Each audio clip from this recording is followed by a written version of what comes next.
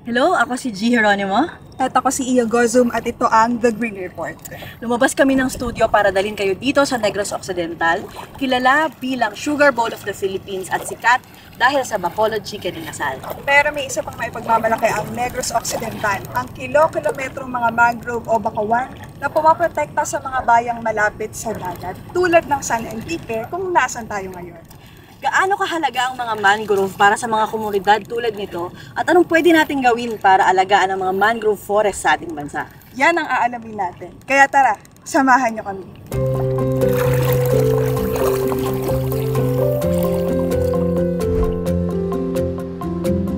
Ito ang bayan ng San Enrique, matatagpuan 48 kilometro timog kanluran ng Bacolod City, Negros Occidental.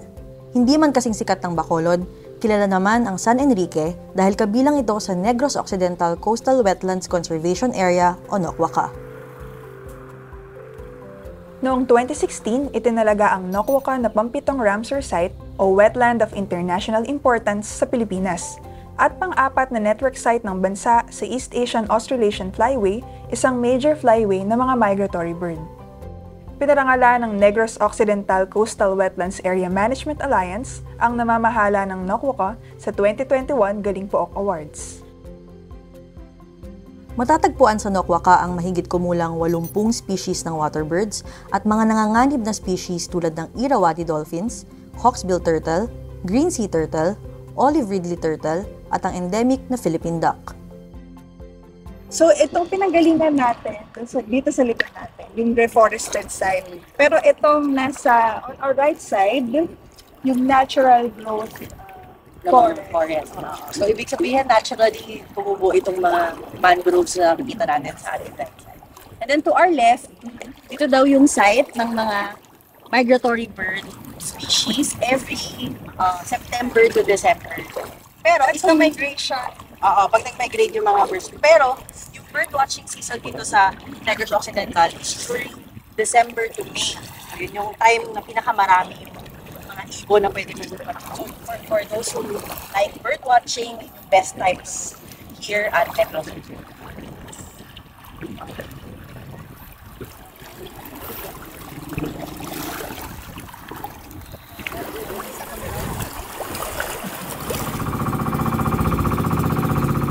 sakop ng local conservation area ng San Enrique ang mahigit 224 na ektarya ng mudflats, 25 ektarya ng fishery reserve, at mahigit 169 na ektarya ng mangrove forest. Nakasalalay sa mga bantay dagat na tulad ni Wilfred Galanto ang mahalagang tungkulin para protektahan ang mga likas na yamang ito na taglay ng San Enrique. Ilan po yung bantay dagat na nagbabantay ngayon? Nasa 10 po kami. Bali siyam yung membro ko, pang 10 sa akin. Pero hindi po ba yun mahirap? Kasi ang laki ho ng area ninyo. Hindi naman po kasi para sa amin ng mga bantay dagat, sanay naman po kami na ganito talaga trabaho namin. Sa inyo po, para personally, bakit po mahalaga po sa inyo ang mangrove? Siyempre, para na rin sa mga kinabukasan ng mga magiging anak namin. Para hindi masira yung ng mga katulad dito sa tabi ng dagat. Ang isang sektor na pinaka-nakikinabang sa mga mangrove, ang mga mangingisda ng San Enrique. Tuwing may bagyo, tigil palaot sila. Para kay Rafi Matinon, isang mangingisda na lumaki sa San Enrique, tuwing may kalamidad, nagbibigay proteksyon ng mga mangrove hindi lamang sa kanila, kundi pati sa mga bangka nila. Minsan po kasi katulad na ngayon kung malalaking alon, tapos yung mga bangka namin, pinapasok namin doon sa likod ng mangrove para hindi masyado alon. Kaya malaking tulong talaga yung mangroves. Every year po, minsan pag bumagyo, may nasisira talaga na mangrove. Pero every year, nagtatanim din kami ng mangrove para sige-sige yung tuloy-tuloy yung paglaganap ng maliliit na mangrove. Hindi lang pangingisda ang kinalakihan ni Rafi, kundi pati ang pagtatanim ng mga mangrove. Nung nasa Paralan kami, may tree planting kami. Tapos, ini-invite kami ng LGU namin na yung eskwelahan namin na magtanim dun sa pilit ng dagat ng mangrove. para makatulong daw sa komunidad namin. So, nung bata pa kami, syempre, wala pa kaming pero nasanay na kami na magtanim.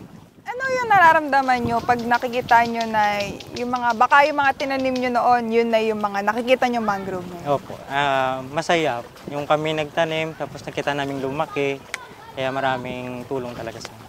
Dapat positive, katulad na tinatanim namin na mangrove, minsan sasabihin ng iba na hindi tutubo yan. Pero kami sinasabi namin, tutubo yan. Tingnan nyo, makikita nyo, lalaki yan. Pangangalaga sa mga mangrove forest ang hangaring nagbubuklod sa mga residente ng San Enrique. Dito sa Coastal Barangay ng Tibsok, nakabase ang Women's Association na pinangungunahan ni Rosa Aura Jereza. Isa lang ang kanilang organisasyon sa maraming mga samahan at sektor na aktibo sa mangrove rehabilitation. Ma'am baka pwede niyo sa amin i-share kung ano yung ginagawa ng inyong asosasyon ng kababaihan.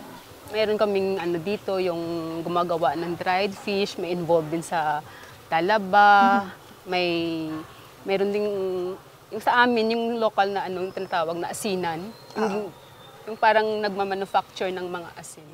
Dito sa Tibsok, San Enrique, very engaged po yung community pagdating sa mangrove rehabilitation. Paano po kayo na-i-involve sa mga ganitong proyekto related sa mangrove rehabilitation?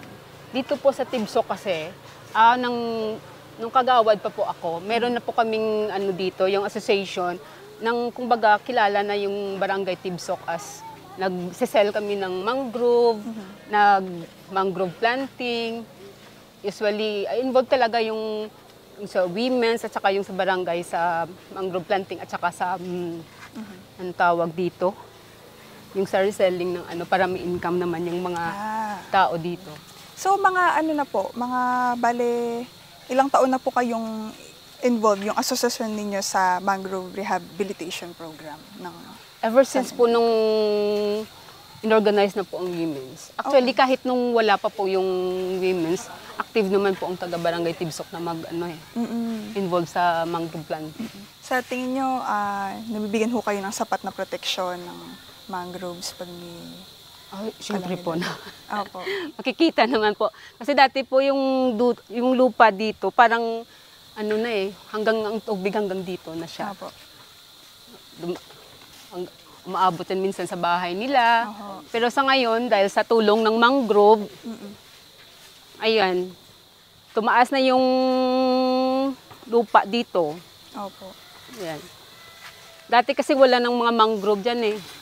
Ma'am, ilan na po ang miyembro nyo sa women's? Asosasyon nyo? Na kami? More than 100. More than 100. Kasi meron namang ibang mga asosasyon ng ibang women's, doon din naka-register. Talagang makikitang pagkakaisa ng mga residente pagdating sa pangangalaga ng mga mangrove.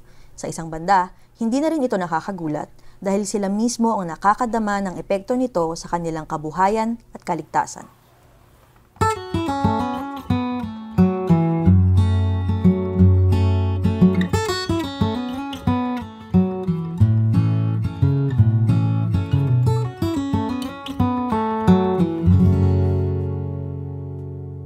Kasama namin ngayon si Ma'am Ellen Amen, ang Municipal Environment and Natural Resources Officer ng San Enrique, para ipakita sa amin kung ano yung ginagawa ng munisipalidad dito para sa kanilang mangrove rehabilitation and conservation. Ma'am, so saan po tayo ngayon papunta? Papunta tayo ngayon sa mangrove area ng Barangay Tibsok, one of the coastal barangays of San Enrique. This is considered as a bird watching site also. They're doing the bird counting during summer dito, pero makita mo dito mas maraming mangrove trees dito kasi the rehabilitation project nagsisimula pa ng mga 1990s. So bali mahaba-haba na rin yung programa dito for the rehabilitation. So dito po sa barangay na to yung pinakamayabong yung mga dito ang pinakamayabong at pinakamalapad na mangrove area ng San Enrique.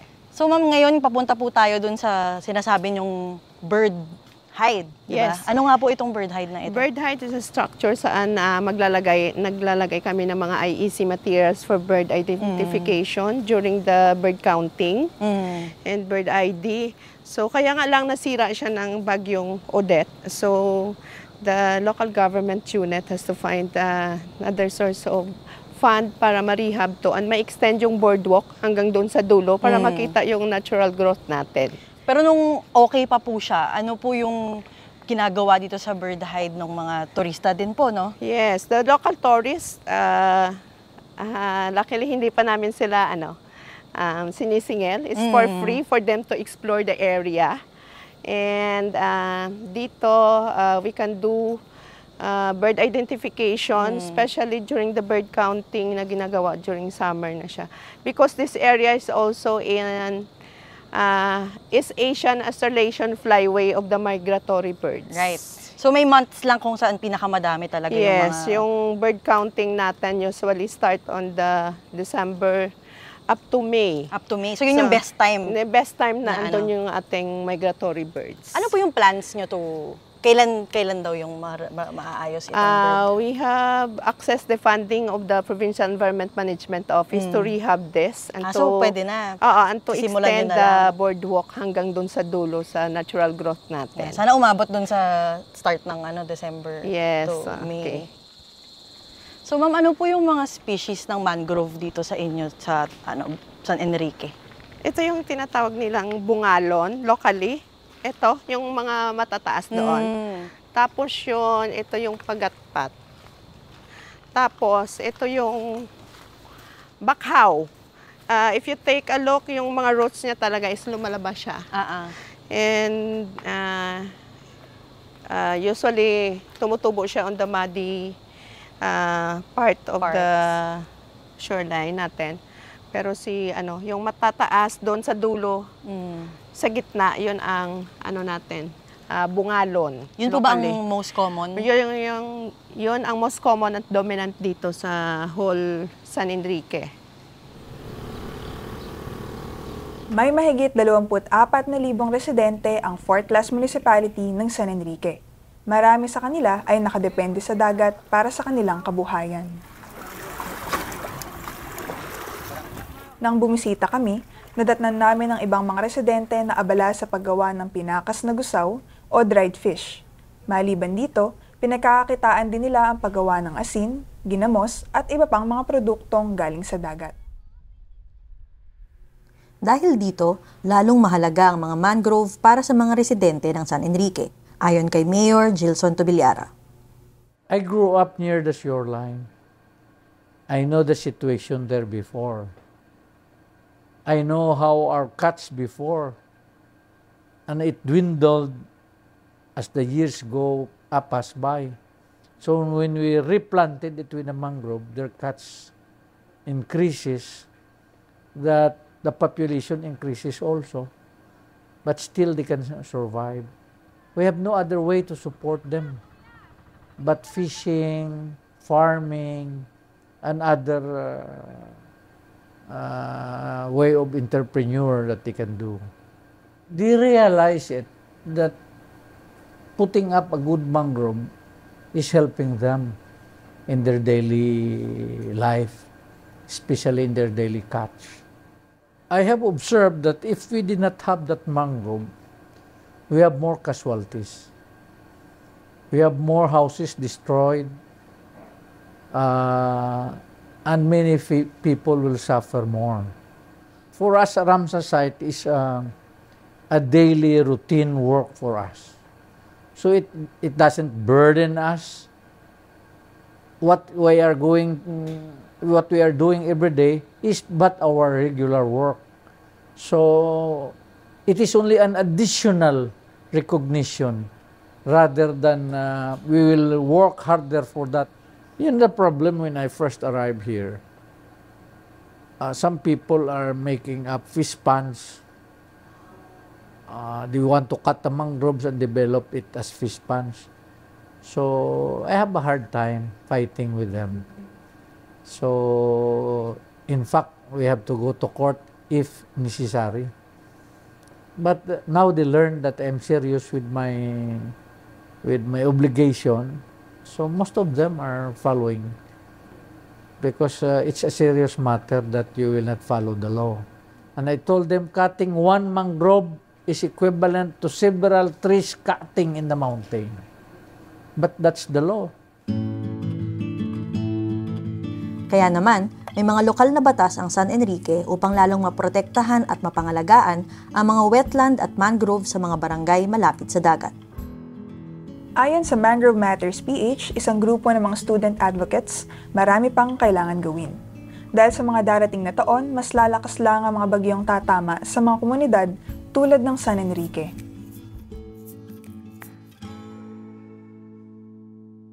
Mangroves are exposed to very dynamic environments, no? They are exposed to a lot of waves. They are in a very saline environment, which is salty water. Their soil is anoxic, which means there is very low oxygen that is inside the soil. And they are also exposed to risks and factors such as algae blooms and barnacle infestations. So it is very important that after planting, we take care of the mangroves and check up on them regularly to perhaps remove some infestations such as algae or barnacles that are there. Another aspect of mangrove ecosystems that makes them important, aside from being buffer zones for coastal communities and productive ecosystems for different animals, is also their capacity to store massive amounts of carbon that is in the atmosphere.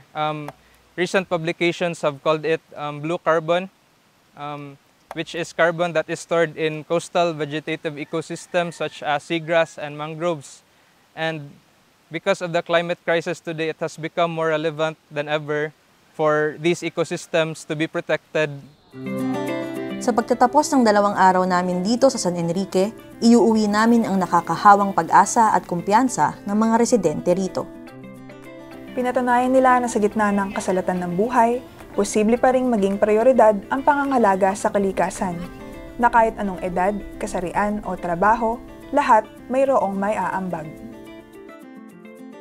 Saksi ang mga taga San Enrique na mahalaga ang mga mangrove para mapanatili ang buhay at kabuhayan ng kanilang komunidad. Yes, kaya dapat lang na maprotektahan ito sa pamamagitan ng tamang practices para matiyak na maging sustainable ang mangrove rehabilitation program sa bansa.